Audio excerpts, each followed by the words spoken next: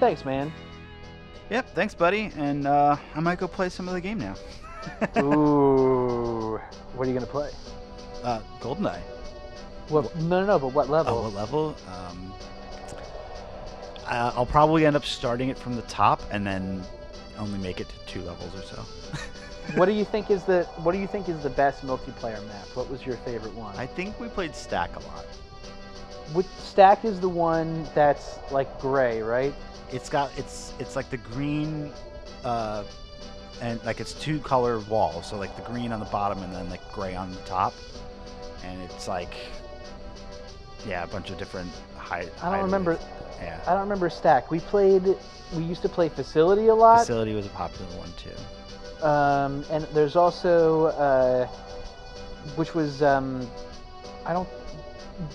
there was also another one where you were in, like, the bathroom. Which one was that one? There was, like, maybe Bunker that was called or something? Stack. Yeah, like Bunker. There was definitely one called Bunker or something. Yeah.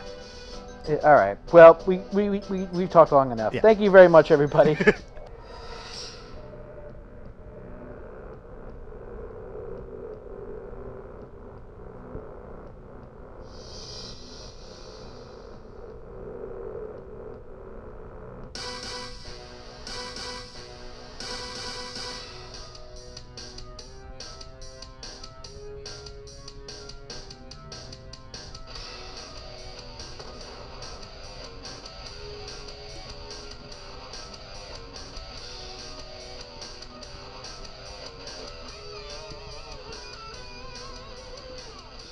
Hey everybody, welcome back to the Long Lost Heroes podcast. I'm one of your co-hosts, Frank, here with AJ. How's it going, buddy? It's going very well, Frank. How are you? Doing well. Still under our self-quarantine. Really probably at the beginning of it all still, even though it's felt like a long week. Yep. How you holding up? Oh, I only had one panic attack so far today, and it was okay, but I'm doing fine. It's good to be here with Shayna and Einstein. Yeah. And, we're moving through time.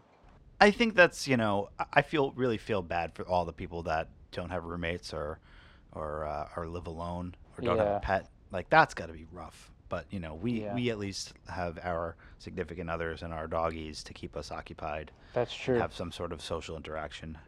Even though if one of us gets it, both of us will get it. Yep. Ship goes down together. Yeah. So, as we mentioned on our last episode, we are embarking on a new journey in the absence of new films coming out and the absence of a show that we could agree on to cover. Right. So we are going to cover all of the James Bonds and the adjacent franchises that we felt like we would like to compare to, because we're not going to see No Time to Die next month. Yep. It is now in November. So since we're going to be home for a long time, we're going to watch them all and record episodes covering them and discuss all the highs and lows and the silliness in between now and November. And, hopefully sometime in between that, we'll have some new movies to talk about. Yeah. But this is an exciting new project for us. I think it'll give us something to do. So, like we said last time, we're starting in the Pierce Brosnan era. I think it's like pretty appropriate for us because, like, I don't know about you, but I think I would probably say either GoldenEye or one of the Pierce Brosnan ones was probably the first James Bond I ever saw. What about you? I would agree. So we're kind of going in order of like our experience through them, and there have definitely been some that we haven't seen before, or I haven't seen, that will feel pretty fresh. But yeah, this feels like a cool little adventure to go on. So with that, let's talk about GoldenEye, which is also available on Netflix. So if you haven't seen GoldenEye in a while or haven't seen it ever, go watch it on Netflix and come back and listen to this podcast. Yeah, I think that would be a great thing to do. So GoldenEye came out in 1995. It is the first James Bond that came out with actor Pierce Brosnan at the helm, or at the role of James Bond. He went on to do it in a few other movies. He played it 4 other times. So, compared to a lot of other Bonds, not as many as, maybe Roger Moore or Sean Connery, but definitely some good entries. And I think this one definitely is. What do you think, Frank? I think this was really good. I could see that they did a little bit of a minor reboot in that like it had been several years. I think, well, the last one was maybe '89 or something. So it had been a little while since James Bond was in the cultural zeitgeist, and they wanted to recapture it. And obviously people loved it because they came out with a new movie like every 2 years for a little while there. I think it's a really fun James Bond. It feels a lot like old ones to me. Like it has all of the the standard practices with with the gadgets and the bad guy and the girls and the locations and everything. And for his first entry as Bond, like I think he plays it kind of. He doesn't go too overboard yet. No, I think this is a good, starting run. Like I think he's funny, but he's also very polite and dashing, and he's got a good sense of joy. Like you can see, like he's a Bond who's having fun. Right. And that is something that's different from, I think, maybe the way that it's portrayed by Connery and Roger Moore, and that it was more like they were, trying to avoid, certain death. I don't think you can't see that at any point Daniel Craig is having a great time. No, he's miserable all the time. He just looks like he's mad. He's very upset, and he wants to get out of there so he can go home and have crumpets or whatever he likes to do in his spare time.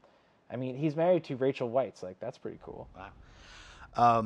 So yeah, the movie starts off. At first I was like, it's been a long time since I've seen it. I was like, wait a second. I thought that this movie, came out in the '90s. Why are they still with the USSR? And then it's like, okay, there's a time jump, which is great. There's a 9-year time jump in this movie at the beginning. Yes. Which covers it gives them the opportunity to still connect to the Cold War. So for pretty much all of the James Bonds beforehand existed during the Cold War. Like they were able to get people's attention that way, and then be like, okay, it's also now modern day a little bit more, and we're dealing with a little bit of the aftermath. And I know when we were talking about brainstorming this series and how we were going to do it, like it's impossible to talk about this movie without talking about the video game and my experience with it, because the video game mostly I think people would play the multiplayer and you just do that constantly, but there also is a single player campaign that loosely follows the plot of the movie. And so for Sure. me, like I definitely went through the whole thing one time or twice or whatever, but other than that, I think I restarted the game like 100 times. So like the opening sequence of this movie with the dam and like the plane and everything, like that was all very like, oh wow, I remember this so vividly in very very poor graphics. um, and the other thing that was one with the video game, they take all of the sound effects from the movie, like all the gunshot sounds and the footsteps and everything are sound bites from the movie that they put into the game. So it's like every time there's like a gun that ricochets off of a wall, it's like that was in the video game. Yeah. And so like I'm watching this movie, I'm like, this feels so familiar in such a different way. Because obviously the game was such a huge thing 2 years later, really. But it was less connected to the film. It became sort of its own entity. Yeah, and the game, has this whole other nostalgia, to it. It's crazy that the game came out almost 2 years after the movie did, and it was still like hugely relevant and popular for years afterwards. I really appreciate it. I really appreciated all the codes you could put into the GoldenEye game and unlock some of the great characters. You could play as Oddjob or Jaws. Yep. It was really cool. I wish that they had unlocked like other Bonds. That would have been a cool thing to have in that game. But it was fun. You had all the cool, crazy guns. The RCP-90 I remember being one of my favorites. Mm-hmm. And you could unlock the Golden Gun. That was a fun level. Yep. It was cool. It was part of a media blitz that became kind of this new modern Bond, and I think that like kind of brings us to like what you were saying about before, is that you have to bring, at least in this movie, part of the Soviet Union into relevancy and kind of show kind of the bridge between where the USSR falls and where James Bond can kind of continue. And these films, I think this film in particular kind of does that very well. Mm-hmm. Whereas from Casino Royale, I remember is very different. So the beginning, I think the Bond opening is very good. I think it definitely has some fun. The stunts of running down, jumping off the thing, and he's shoots the gun, and he falls into the thing. Like that's great. Like the dam sequence is really excellent. Yeah, it is, and it's like at first you're like, wait, is this him? And then you finally get that shot of him, and it's like, okay, yeah, he's really escaping in this moment. And the other thing, like I totally forgot what the titular GoldenEye was. I was like, I don't know. So it's a MacGuffin. Well, I always thought GoldenEye was the name of Ian Fleming's like resort in Jamaica, which is like his like hideaway place that he got from the British government, and he that was his like hideaway. It may or may not be. Also, yeah. This is also his the first James Bond movie to like not go off like an Ian Fleming book plot.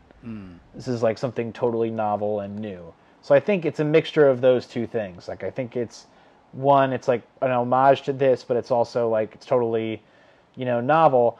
And the plot of this movie is not super complex, but it is also very complex at the same time. How do you feel about that? I appreciate that the plot wasn't too hard to follow, because I was actually getting a little nervous in the beginning there that it was gonna lose my attention or focus because of too many complications. And it's pretty straightforward. Like it shows Bond and Alec Trevelyan, 006, on this mission in the USSR, and it seems to Bond that the only way to escape is to blow up the base and to do some ridiculous. Okay, there's one stunt here that was absolutely insane when he is on the motorbike, dives off the cliff to get into the plane. Like, how did you? Like, that's not how physics works. Yeah, that was pretty absurd. But it's very entertaining to watch. Oh, yeah. It's also models. I appreciate that it's before CG. Like, yeah. These are still little planes and little things. There's a lot of really great model work here. The explosions good miniatures. Like of that base that he blows up with the satellite at one point too. So, but basically we pick up later with the evil guy the evil Russian guy Oromov that was holding Alec at gunpoint and shoots him allegedly, and he breaks into this base in, is it Siberia? Is it just somewhere in the USSR or Russia? Yeah, it's some place in northern former Soviet Union. And basically as this like it's allegedly a test run or whatever, but they break in. Him and Famke Janssen break in on a top. On a top. Okay. And they steal the GoldenEye equipment, I guess, and use it to blow up that base to destroy any evidence of. So I think this is still like an example of like we were still thinking about cartridges and like floppy disks. Yeah. And like the GoldenEye has to be some kind of overly exaggerated big disc, like Yeah. so. Ultimately, I think it's a very stupid MacGuffin, but I do agree with you that it has to be something. you know? Right. But You it know? ultimately connects to a actually pretty cool weapon that like Right. it is a little bit of the time of it feels fresh and new in the 90s, but like at this point it's like how many like crazy EMP devices have we seen in movies now? But like it Oh like yeah. totally wipes out this base but not in a like, oh, it's just going to blow up. It's like the electronics like all fritz out and cause fires and explosions within. It's like this chain reaction that happens, and ultimately there are only two survivors: the Natalia character and Boris. Um, and so we follow Natalia throughout and her against Xenia Onatop and her escape of that and basically we pick up with Bond later on.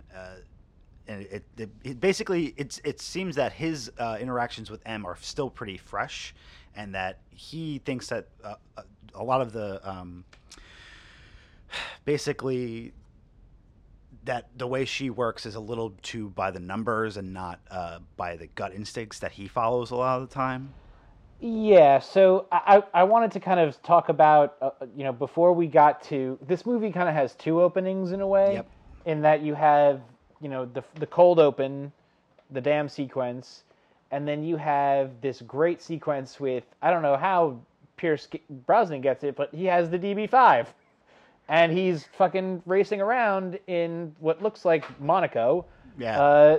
and he's flying around, and then he races Famke Jensen in a pretty thrilling and interesting scene, but it also kind of brings Bond a little bit forward in that he's supposed to be having this HR, review, Yeah. and he's totally, hitting on this woman, and ends up, wooing her in, I'm sure, more ways than one. Mm-hmm. Bond, then not satisfied with himself, goes and plays a hand of baccarat, as Bond is wont to do, against Famke Jensen to learn about what she's doing and where she's going and kind of her whole thing. Right. So you get the shaken, not stirred, and then she's got straight up yeah, with a because twist. you have to Yeah. you have to reintroduce Bond to the world and the way all the things that Bond has to do. Yeah.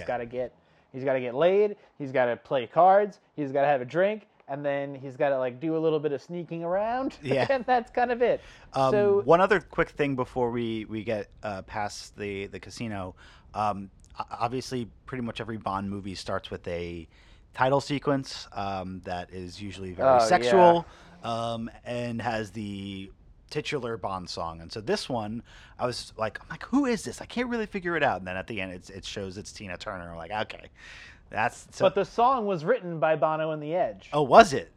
Yes. Interesting. Okay. Isn't that wild? That is so wild. So I think that's one of the worst Bond songs ever. I was waiting to talk about the music, but if you want to talk about the music, we can do that. Sure. I didn't remember it before hearing it, so it's not memorable at all. It's such a weird like golden eye like. Oh, it's just terrible. Yeah. It's really quite horrible. And I think they kind of corrected for this in other movies like Casino Royale, and that the song doesn't necessarily have to be the name of the movie. Right. Yeah. So, like, I think that they do the Chris Cornell song in Casino Royale, I think is one of the best modern ones in a while. Mm-hmm. Also, Adele, I mean, we also Billie Eilish, I mean, huge single. But this one I think is easily, if we're going to rank them, this one's definitely in the bottom for me right now. Yeah. I don't think there's anything that could get worse than this. Yeah. To me, this is like, it's bad. Tina Turner is, at this point in her career, she's a lot older and just like not singing this with any sort of feeling at all. Yeah. She's just like, golden eye. Yeah. It's like a sick kitty cat in the fucking cellar. I don't know what's going on over there. Yeah. Okay. Also, the visuals are cool. Yeah. If they had, maybe mixed it, done something a little bit more subtle. I don't know. It was very reminiscent of like a Michael Jackson music video to me. Oh yeah, totally, totally. And then if we're going to talk about that, a good segue into the music of the film. I also hate the music of the film. I think it's so dated. And I think one of the things about Bond and about movies that I think is really important is that when you do movies, you keep the traditional film score as close to you can as possible. And we don't throw in these weird synthesizers and weird hi-hats and drum machines and ohs and ahs and ohs, whatever those noises are that were also in the video game. Yep. Like, whatever that synth sound is, I hated it. And it so dates this movie terribly. Because when you kick in to the sequence where Bond steals the tank and you have the classic badass Bond theme kick in, it's timeless. Yeah. Right? And it becomes the best scene of the whole movie. And I think that I hope that we see in other Bond movies, I'm curious to see what happens in the next one, really, that...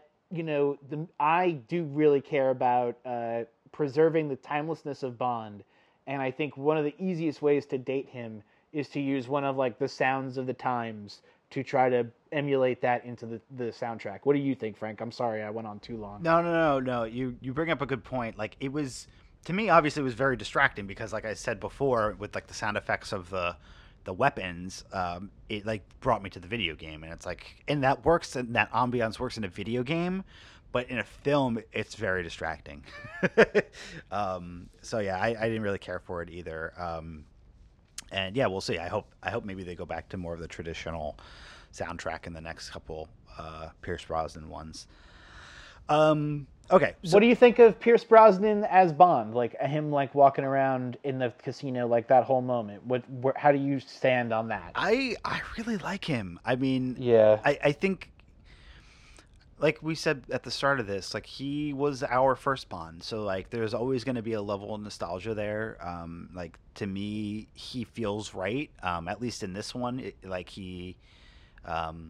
he's got that perfect level of suaveness, but also you can believe that he's pretty crafty, and I don't know, I like him in the casino. I like him in some of the action sequences. He's pretty good. I think some of the stuff with the women, it's kind of a little bit too cheesy, but again, to me, I'm and I can't wait to, as we discuss the comparisons, this movie is the first one to be spoofed by Austin Powers. Oh, sure. Oh, for sure. So 100%. I can't watch this movie with a straight face anymore because of all of the things that have been spoofed off of it, On a Top. Okay, yeah. Ivana Hump a lot, and a lot of vagina, and but On a Top, okay, so now On a Top, we got to stay on a top of things. So.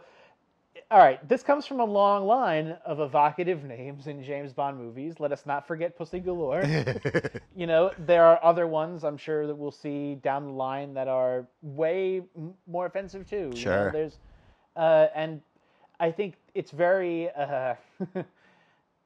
This one is very modern. In that when you see her, kill these dudes, she's usually on top of them, and.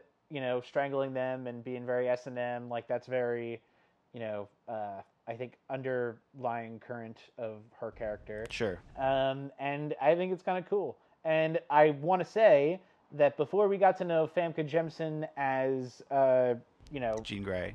Jean Grey, this is kind of our first entry with her. And I think every time I watch it, I'm like, oh, that's her.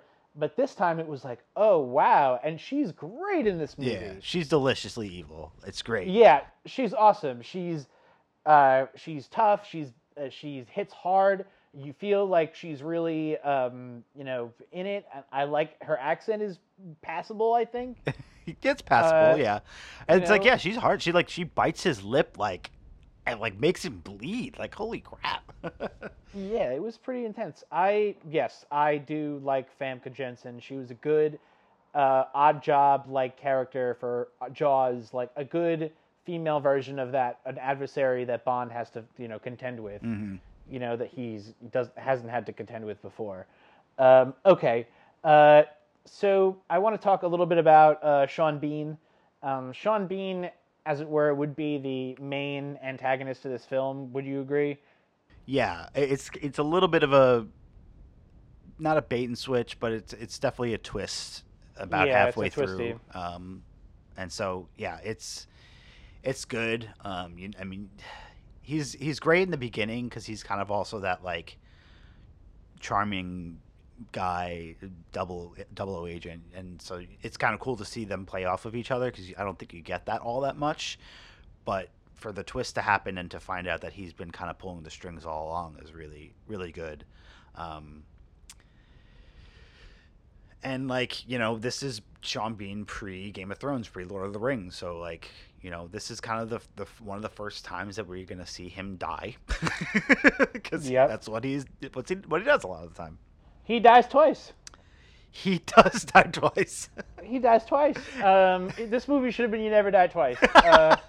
This He guy- almost dies 3 times, actually. That's true. But he's, I like him, but throughout this movie, and I don't know if you had thought this, throughout this movie, I kind of was thinking, Pierce Brosnan's okay. Maybe Sean Bean would have been a really cool James Bond. And I think that he definitely has the swagger and the acting chops to pull off what they kind of did with Daniel Craig. In that they gave him some like vulnerability and they really broke down what they were doing, not to distract from the main topic at hand. But I think Sean Bean, despite all the Remington Steele stuff, which is a show that Pierce Brosnan was on in the 80s, that was kind of why he wasn't in the Timothy Dalton ones. I think he was going to be in those movies earlier, but due to Remington Steele, he ended up being in, GoldenEye at this later time. I think after watching this, I could totally see a Sean Bean James Bond. An alternate universe where that Yeah. happened. Yeah, I could see it. I mean, I think especially now knowing like kind of his other credits to date, he could have totally pulled it off. And like, you get him as a double O agent here, so you can see it. You're not too far off. Yeah. You're not too far off, right? But ultimately, I think like he does a better job of being the guy with the haunted past than I think Pierce Brosnan could have pulled off. Like if they like had switched roles completely, I don't know if Pierce Brosnan could have been that bad guy. No, Pierce Brosnan is a good bad guy, but he's not menacing. You know what I mean? Yeah. Like Pierce Brosnan is kind of a cold he's not super. I don't have this fear that he's a crazy man. You know, like he's he's not he's not a fierce killer. Yeah. Okay. So we talk about Sean Bean. We talk about we didn't talk about Alan Cumming, who's also in this movie, and I think his accent is really bad, but I am invincible. He's comic relief. Yes. Yeah, I mean, I think it's interesting that like this is still an era where they hired a bunch of British actors to put on accents in like every role. Yep. You have Valentine, who's played by I think his name's Robbie Coltrane, who is Hagrid. He's not Russian. Like, okay, whatever, just go with it. He's a cool like mildly bad character. I always love when Bond like pairs up with a questionable guy, but ultimately gets something good from him. Because like I don't know, that's a cool interaction. That little interrogation scene between Valentine and him, trying to get what's the code name that they go by for 006? It's like not Yentl, but like Yanis, Yentl. Maybe. Oh, yeah, Yanis. I thought his name was Alec Trevelyan, right? It's Alec Trevelyan, but when they're looking for the guy that's pulling the strings before we know it's him, I think it's I need to be introduced to. I think it's Yanis or something like that. Yeah, Maybe. Yanish the Useless. Stupid name. Didn't like it. Okay, so let's talk about I think the two standout scenes here, which I think are the best, is the train sequence and the tank sequence. Mm-hmm. Do you have any disagreement with that? No, but I totally forgot about them. I like didn't remember them at all. Okay, Which so is kind of crazy. The tank sequence goes on for a long time. the tank sequence I think is really awesome. You can see that Pierce Brosnan is having fucking blasty blast, Yeah. and it's so cool that they're shooting it in Russia. Yeah. It looks totally different than any other James Bond movie. And while they're doing this, they're smashing shit, and there's police chasing him. It's very cool. It reminded me a lot of like Batman Begins and like Dark Knight. Like it was cool to see like the tank, running around, a major city, and like what you could do with an actual tank. Yeah. They're pretty awesome, pieces of machinery. I really liked it, and I think with the score, it really makes for a memorable action scene. And then it really it does have a really great build and crescendo, and then it brings you to, arguably one of the best video game levels, which was the train. Yep. The train was huge for the video game. It was both the multiplayer level and it was also the hardest level of the game. Right. Yeah. The train is a really cool sequence because you got like a bunch of different aspects like kind of all tied together. You've got, the interplay between Alec and Bond. You've got some more of the computery stuff. You've got the laser watch. Yeah, it's really great. And then you've got that really cool moment of like the helicopter like flying out of the train and him being like, "I've given you 6 minutes," but Bond's like, "No, it's actually 3." Yeah, that's really good. And then like they totally stupidly don't run away from the train; they just run alongside, adjacent to it, and then they make out. Right. That was weird. Okay. I don't really love Natalia in this movie.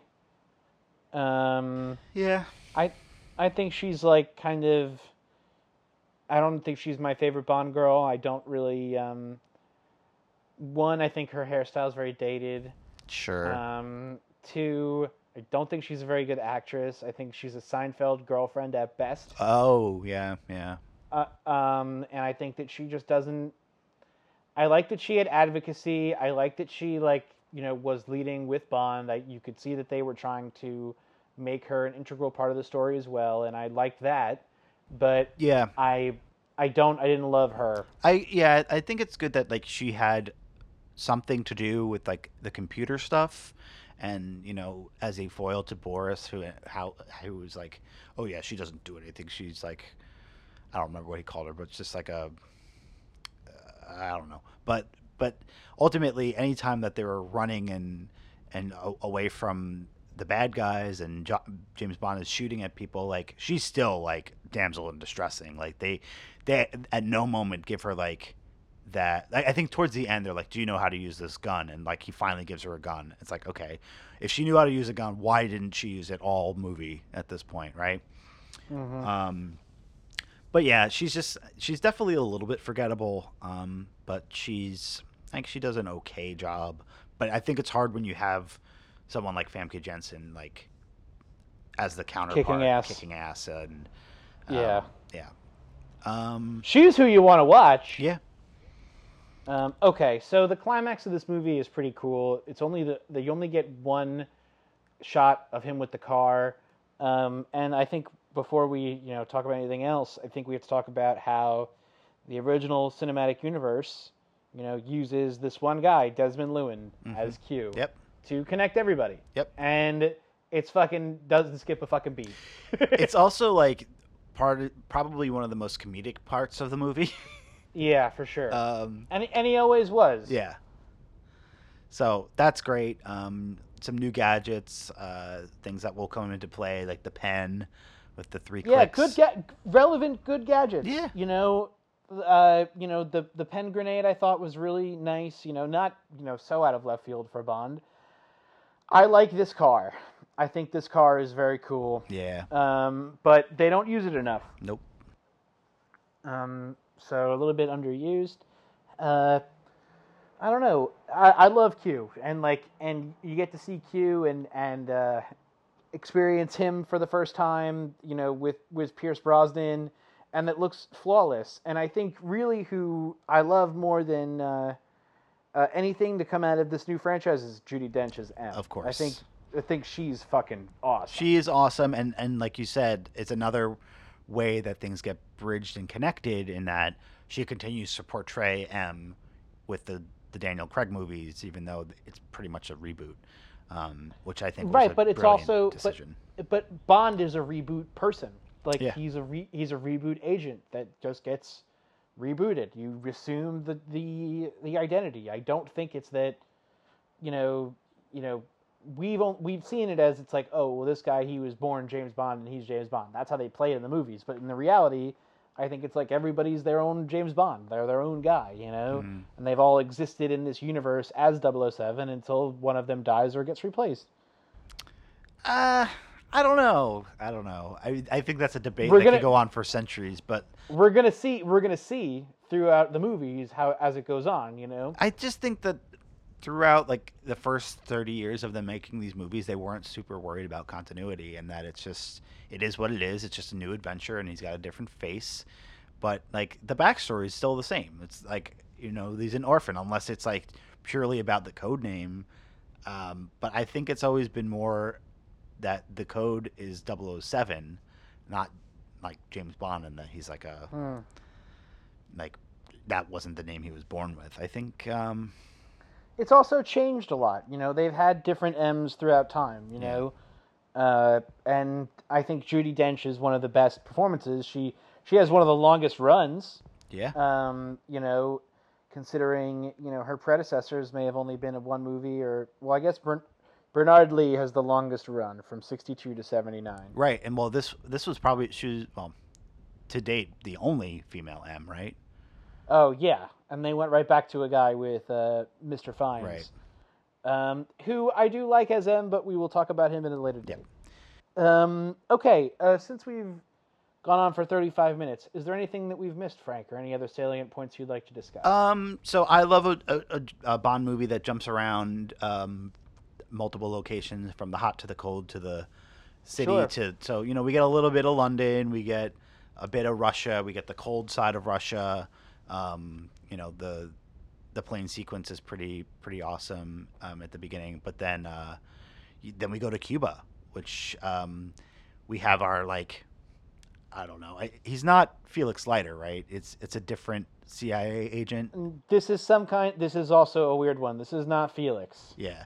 So we have that interaction, which is kind of interesting throughout the film, but he gives them this plane that they get to Cuba, and then they are looking for the satellite that was buried in the towards the end of the Cold War, where we're to believe that they're going to use again for nefarious purposes.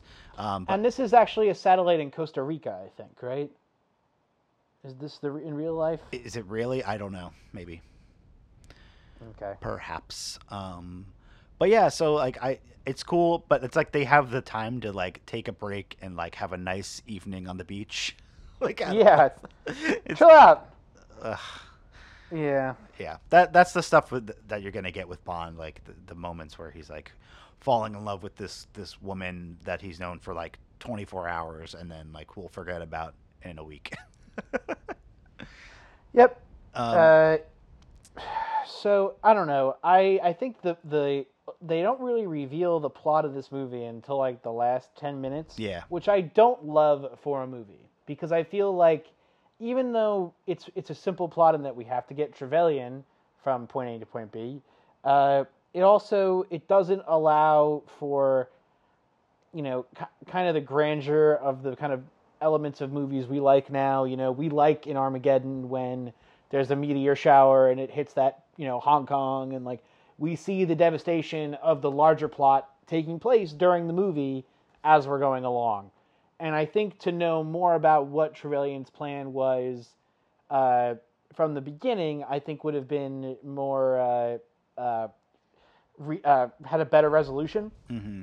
Because I feel like he's part of a special. So to dive into exactly what the plot was, the exposition of it all, my favorite part. Yeah. Is that he is a Cossack, and a Cossack was a special part of the Russian army that was defecting against Stalin and was supposed to be backed by Britain, and then Britain said no, and then they were ultimately all killed. And Trevelyan's father was one of these guys who then went on to be a double agent inside of MI6. When he comes out of MI6 and goes back, he then assumes his rightful place, in Russia. To this point, he wants to hijack the GoldenEye to shoot an EMP at London to fuck up the financial markets and fuck up London for fucking over the Cossacks during World War II. Right. Yeah, I mean that's a mouthful, So Right. It's a lot, and they explain it in like a dark, like graveyard, like setting. Yeah. When they first reveal that he's actually the bad guy, but I don't think we know until the end, like you said, that like, oh, he plans on like blowing it up to London. Like, what's the target? London, of course. Yeah.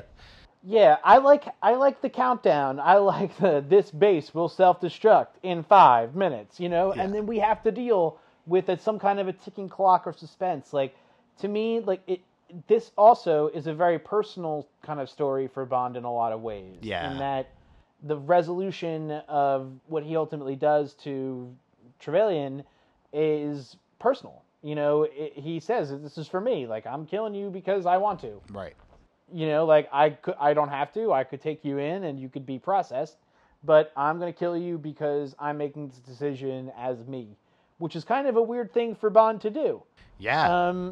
I don't know if I necessarily understand where he comes from in that, but it was definitely once you finally get to the resolution and he's killed this guy and the thing falls on him and everything blows up, and they're flying away in the helicopter. I'm like, wow, I guess they only complicated it at the end to resolve the story, and the rest of it was more of a character study of Bond being modern in a different way. Like, lest we forget the sexual harassment joke that Moneypenny says to Bond in the very beginning. Like, yeah. This is a very modern Bond. They were trying to make him modern, and a lot of the ways they were trying to make him modern dates this movie horrendously. But I don't hate it, Like, I really did think that of the Bond movies, like, this is very watchable. I've watched this movie several times. This is watchable. I've definitely caught it on TV, bits and pieces before. And yeah, I mean, I think because it's mid 90s and it's only so far away, it's not like it is dated in aspects, but it's not like unwatchable. As the first entry with Pierce Brosnan, I think it's like a great selling point. And like, so the thing that happens with this is like Mission Impossible comes out the next year. And then 2 years later, Austin Powers comes out. And so it's like this, it ignites this, like the spy element back into the culture. And so then they start competing with each other and one-upping each other and spoofing each other. So it's good. I didn't remember the elements of the plot. Like, I knew that Trevelyan was the bad guy, but it's definitely easy to follow if you're paying attention. I do think they get a little bit more complicated from here, but oh yeah, we'll see. Oh yeah. Okay. Anything else we want to talk about with this one? No. I'm glad that we're gonna start this project. I think that, it's incumbent on us that if we're going to, discuss the Bond films to, start with one that's close to our hearts, but also, easy to access for the viewing public. It was so nice to watch it on Netflix. Click it on, click it off. I watched my Blu-ray, and because by the time we finished it was getting a little bit late, I didn't really dive into any special features, but there's a lot of stuff in there. Oh really? Yeah. So that. Oh, I can't wait for the discs. Yeah. Man. I can't wait. It'll be good. And so yeah. So I think the plan from here is to wrap up Pierce Brosnan, and then we may take a little detour before going to the next Bond. Yeah. So next movie coming up would be Tomorrow Never Dies, I think. Yeah, right? with Lucy Liu. Ooh, Lucy Liu. I didn't remember Lucy Liu's in this one. I'm pretty sure she is. I thought this was Terry Hatcher. I think they both are. What? Oh my god. All right, I'm excited. I'm excited. Are you excited? I remember this movie not being great, but that really? is just my memory. Wait, doesn't it have a car? It has a nice car though, right? I thought. Doesn't it have a cool car? I'm misremembering. Michelle Yeoh is in this one. Michelle Yeoh. Where else is Michelle Yeoh in? She is. Well, she's been on Star Trek recently on Discovery. Ah. But yeah, Terry Hatcher. Jonathan Pryce is the bad guy. Yeah, fucking the bad guy from Game of Thrones, right? He's the High Sparrow. High Sparrow, yeah. Shit. I thought, when was Lucy Liu? Is she ever in one? Am I misremembering this completely? I don't know. We hold on. Let's take a look. Let's see. Let's go to the videotape here. Obviously, she's Lucy Liu, James Bond. Lucy Liu, James Bond. Yeah, she is. She's in Tomorrow Never Dies. Ha ha! She is. She's gonna be in there. Okay. All right. That's cool. next. Tomorrow. That's next, coming up. All right. Well, folks, it was really great hanging out with you and discussing our favorite badass spy from Great Britain. You can tune in and hear us talk about these coming up for the next few months indefinitely. Please join us in our conversation. If you have any questions, if you have any requests, if you have any insight into your favorite Bond films, we want to fucking hear about it. And you can send us this information on our social media, which is at LLH Podcast on Facebook, Instagram, and Twitter. You can find us at our website, which is www.longlostheroes.net. You can even send us an email, info@longlostheroes.net. We will be there to absorb them and to take them all in. You could even DM us on, Instagram. Like, why be fucking around? That's fine. Sure. Okay. Thanks, man. Yep. Thanks, buddy. And I might go play some of the game now. Ooh. Thanks, guys. Bye. Bye.